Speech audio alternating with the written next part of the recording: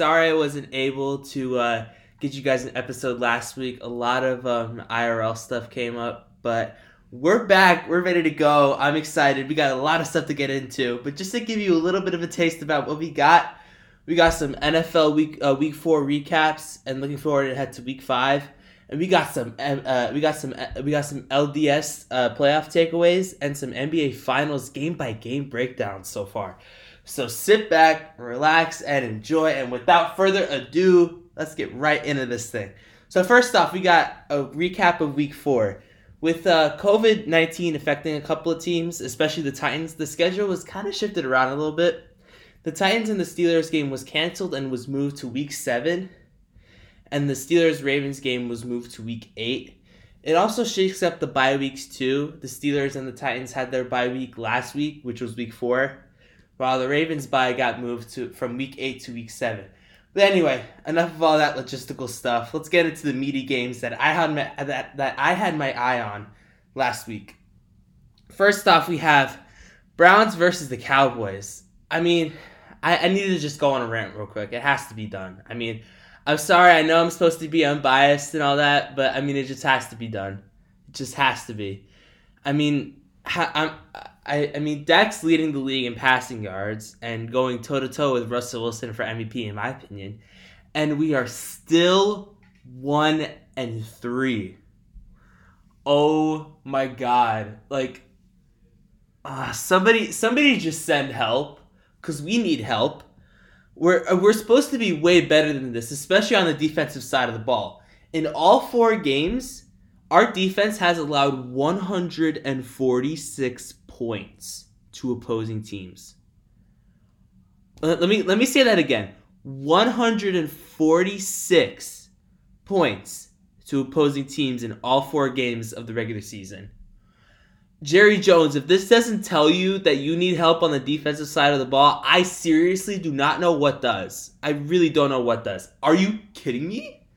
Like, we need help so much. Like I said earlier, the one request I have for you, Jerry, is to please trade for someone somewhat decent at defense, please. I mean, at least I know we got a lot of like defensive signings at the in free agency. But, like, basically all of them are injured. So we need someone who's going to, like, fill in the roles a little bit while our big guys are down. Like Van Der Esch and Dontari Poe. I think, no, Dontari Poe's still in there, I think. I'm not sure about him. But Gerald McCoy is also injured. But we need help. We need help. That's all I need to say. But enough of that horrible defense. Let's just talk about that offense. I mean, my goodness. This offense is probably easily one of the best offenses in football. Like I said earlier, Dak's probably on pace to have his best season of his career while he's on a franchise tag. Jerry, you give me so many problems sometimes. Why did you not pay him? You should have paid him like you paid Carson Wentz to actually do something, not like throw picks like he does all the time, like Wentz does. But my goodness, dude. It's just annoying. And it's not just Dak who's going off, too. Zeke's been having a decent year so far. Amari Cooper has a little more than 400 yards in 4 weeks. Michael Gallup is having a great start for a wide receiver, too. And CeeDee Lamb, dude, he is putting up some insane slot numbers. I think he has, 300 some yards and 2 touchdowns, both of them coming up against the Browns from last week. What? As a slot receiver? You kidding me? That's insane. But every time I see Stephen A. Smith's face on a Twitter post, I love it, but I also want to run away from the face of the earth because that's that stamp of approval that you lost that game. It hasn't been digested yet until you see his face on a Twitter saying, how about them Cowboys, and just going laughing and saying, see you on First Take on Monday, blah, blah, blah. Bro, give us a break, Stephen A. We've already been going through a lot, so just give us a break. Please, that's all I ask. But anyway, enough of my Cowboys. I'll be done talking about them until next episode, so that's your Cowboys dose of the week. But next up, another game that I had on my mind was the Bills and the Raiders. And the Bills won that game by a touchdown, and that means they are 4-0. What? Wait, let me rub my eyes real quick and see if I read that right. 4-0? I mean, I thought they were gonna be good, but not like this. Jeez, they're putting the NFL world on notice, man. It's crazy. Josh Allen has morphed into a demon on the field as he put up 288 yards with 2 TDs against those Raiders. And the Raiders have actually been really good this season. They might be a sneaky little playoff contender, but I mean, the Bills are just going to probably cruise away with that AFC East with how they've been playing so far. All right, water break. Now I'm back, though. All right, next up, we have the games that have my eye on Week 5, and who will win those games. First up, we got Bills-Titans. I know I just talked about them in the last thing, but they're just so good, I had to put them on the next one. Just an FYI, though, this game will be played on Tuesday, but it's still in the Week 5 period because of the Titans outbreak. Also, the potential Thursday Night Football game between the Chiefs and the Titans will be moved to next Sunday. So anyway, just needed to get that out of the way. But anyway, let's get into this game. Battle of the Undefeateds. The Bills are 4-0, like I mentioned earlier, and the Titans are 3-0. The Titans have a 27-17 all-time record against the Bills. However, that loss number is just going to flick up to 18. Give me the Buffalo Bills to win this one and go 5-0 on the year. I mean, I've been telling you guys that I've been really high on Josh Allen all season, and he's been proving me right. So I'm gonna continue to ride this Bills train unless they struggle. Also, I guess they're the only good team in New York right now. So it's, in football terms. So I guess it's my duty to at least wish them well at some point. The next game I have is also the Colts and the Browns, which are the battle of 3-1 teams. Both teams are coming off big W's from last week. The Colts got the W against the Bears, and the Browns got it done against my Cowboys, which I already mentioned earlier. However, I think the Browns' offense has just been like so hot and just firing, on all cylinders. So, give me the Browns to win this one. I mean, it shouldn't even be a question at this point. But anyway, from the professional side down to the amateur college side, we got some big games that are actually happening in about a couple hours. So if I were you, I would watch this episode right now until like 12 or something, because I mean, unless you're gonna watch it a day after, you're gonna probably call me an idiot or call me a genius. So we'll see. But anyway, I think it was like 3 games. Yeah, 3 games that I have my eye on. Our first, we have the Red River Showdown, which is Texas versus Oklahoma. However, it's not like your regular Red River Showdown where both these teams are like leading the Big 12 and have a chance to go to the Big 12 championship. No. Both teams came off of shocking losses against unranked teams in TCU and Iowa State respectively. And OU's not even in the top 25 this week, which is insane. Like, who would have thought that OU, with how good their team is and with Spencer Rattler at the helm, I mean, I get it, he's probably a freshman, but I mean, Lincoln Riley and that system just needs to be a lot better, especially with how they've been playing the last couple games.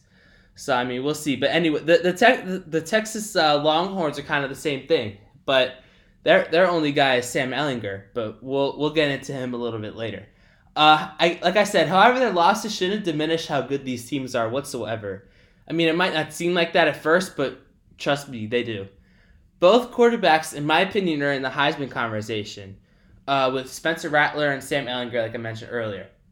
So far this season, Spencer Rattler has 977 yards, 10 TDs, but 4 interceptions, so that kind of takes a little bit of a dent to his Heisman hopes, but I think Rattler's getting the job done for... I think he's been their only bright spot for the Sooners right now. But anyway, over to the Longhorns with Sam Ehlinger.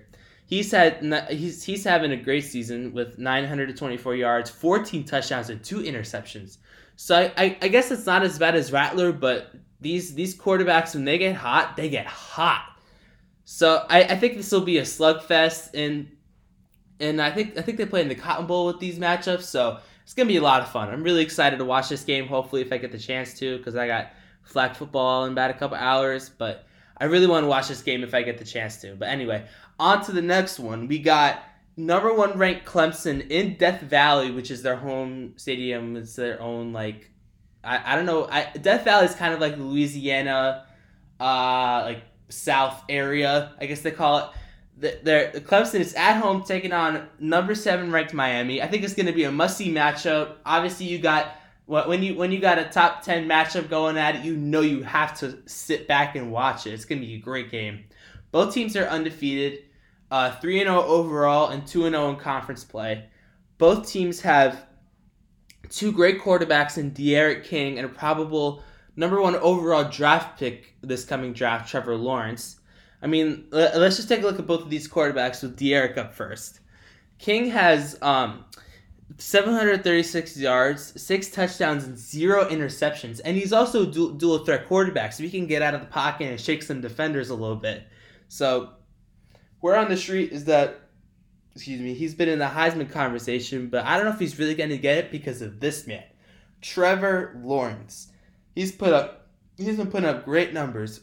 848 yards, 7 touchdowns, and no interceptions. Great season from him, like usual, basically. Clemson also has the top defensive lineman recruit in Brian Brees. So far this year, he's had 6 tackles and 1.5 sacks. So that's not really bad for a true freshman, in my opinion. So we'll see what happens. I'm really excited to watch this game, and you should too. But the last one, my guy Brian from Arizona, he's a big Tennessee Volunteers guy. But I'm sorry, bro. I gotta do it to you. The Volunteers go up against the Georgia Bulldogs. Another battle of the undefeateds. Both are 2-0 overall in conference play. But although Tennessee has won 8 straight going back to last year, the Bulldogs are just too good of a team right now with that Stetson Bennett guy leading them. Like he's been throwing so many dots for them over the course of this year. So I mean, we'll see what happens. We'll see if they get it done. But I got Georgia winning that one. Now, shifting over from the gridiron to the diamond, I'm going to give you guys my takeaways from each of the League Division Series matchups. So first off, in the NL, we got the Padres versus the Dodgers. This was just a series. I mean, this was just a series that was never going to be won by the Padres in the first place. I mean, although I had them as my World Series pick, you guys can hate on me all you want because you think I'm probably the dumbest person on earth right now by picking them to win the World Series now that they just lost. But I mean, we'll see. But the Dodgers just were insane this series. They just had a offensive beat down of the Padres.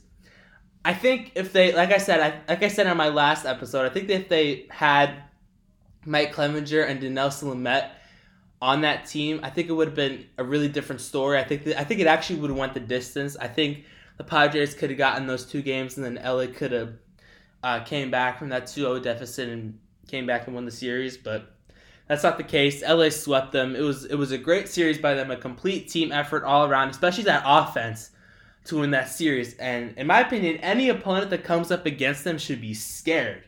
But this next opponent, I don't think will be that scared because they're hot too, and we'll talk about them later. Shifting over to the AL now, we got the Rays versus the Yankees, and I hate talking about this series so much. It pains me. It pains me as a Yankees fan to talk about this. If you saw my story last night, I was commenting on each of the plays that happened, and when I saw Garrett Cole and Judge doing their thing, I thought we were in good shape.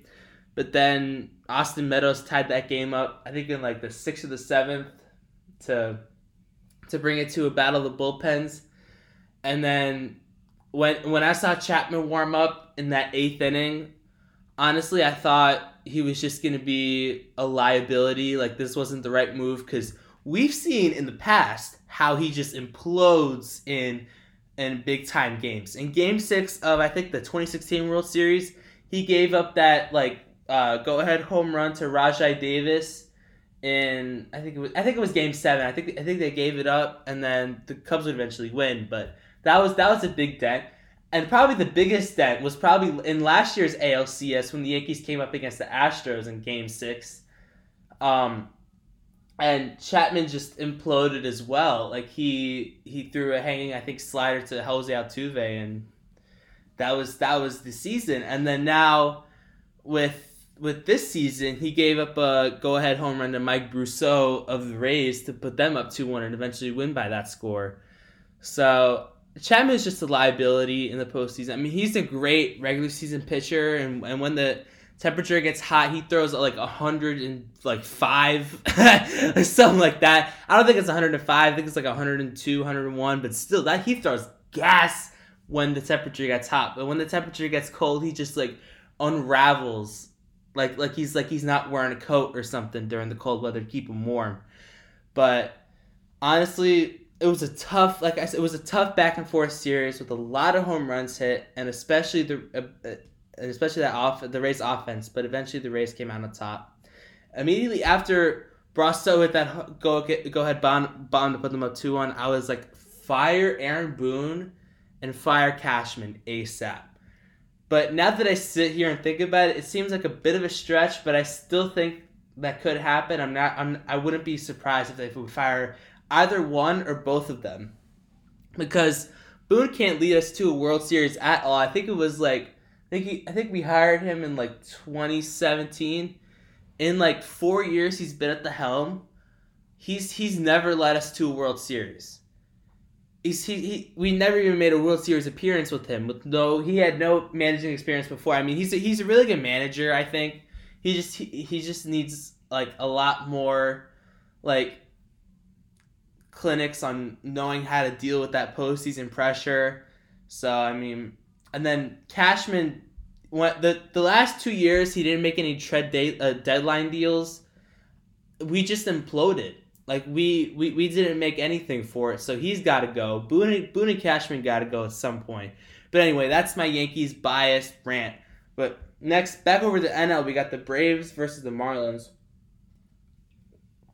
And in my opinion, the Braves were just like the Dodgers. It was a complete team effort on the Braves side, and they were beating an inferior team in their division. I think this NLCS series is going to be a fantastic series to watch. I'm definitely going to watch it. You got two of the hottest teams in the National League going up against each other. I think it's going to be like I said, it's going to be a great series to watch. I really hope you guys tune into it because it's going to be a great one. But back over to the NL, we got the AL. We got the Astros and the A's. Oh boy, do I really have to do this, guys? I mean, this pays me to do this, not just as a Yankees fan because they screwed us over with a championship in 2017, but also as a baseball fan because I have to do it. I have to compliment them. They were just being the postseason Astros, but I have this like premonition inside. I don't know how to say the word, but I feel something that's like, I feel like they're cheating again, and they want to like rig the results so that they would win, and kind of just mimic the cheating back in 2017, just to say, oh, how do you like us now, like whatever. But I don't know anymore with these Astros. Like, they're just gonna be a scary team, like no matter what. I mean, even though they were below 500 and they're in the postseason, they just got really hot at the right time. So I'd be scared if I were the Rays. But I mean, I'm going to be a temporary Rays fan for a bit, so I really need them to beat the Astros because the Twins and the A's couldn't, and the Astros are basically 4 games away from winning from going to the World Series. So I really need the Rays to come out on top here, and all baseball fans can unite in rooting for the Rays and rooting against the Astros because we need it to happen. It just has to happen. But anyway, last thing I think, right? Yeah. Last thing we have the NBA Finals. I'm going to give you a game-by-game breakdown of the Finals. So, in Game 1, we had LeBron and AD doing LeBron and AD things. Bron was basically one assist away from one assist shy of a triple-double. AD had a 34 piece. And when you have those two guys going off on the same night, there's no way you can stop them. And the Lakers showed up the Heat 116-98 in that first game. And in Game 2, AD had a double-double along with 6 assists in a 124-114 win over the Heat. I mean, it was just kind of a replication of Game 1. They were just too good. And Udonis Haslem has been firing this Heat team up all series long. Well, up to Game 3. And it didn't come to fruition the first two games, but in Game 3, the Heat say, we're here and we're not going down without a fight, and they win Game 3 by a score of 115-104. Jimmy Butler had a 40-point triple-double without even making a shot from the three ball.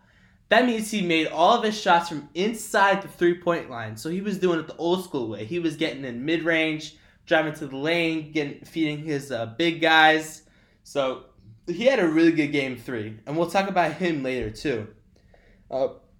If you saw that interview with Rachel Nichols before that game, Jimmy was smiling, he was hopping, he was like, I gotta get back to shoot around, how much time he got. I think he kept checking the clock to see how much time he had left. He was like, he was ready to go.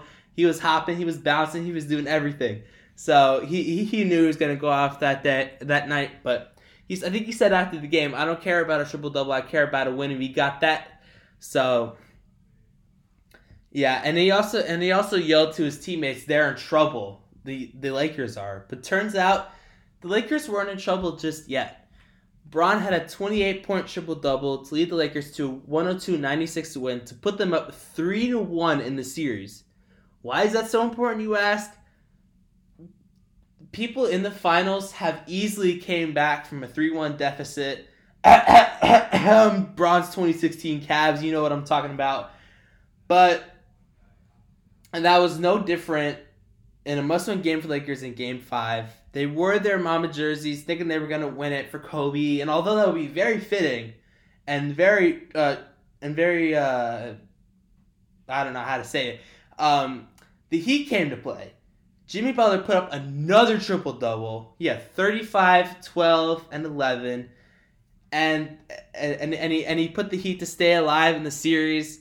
I mean, he literally left it all out on the floor because after the game, he was tired and limping off the press conference podium. And honestly, if I was Pat Riley, I would lock this man up in a lifetime contract because of his efforts, because of the way he played so hard. Like, immediately after you see that video and after he was like laying his arms off the ledge of the baseline or the out of bounds thing where they had the whole like Larry O'Brien trophy drawing on the outside, whatever. But guys, another week in the books.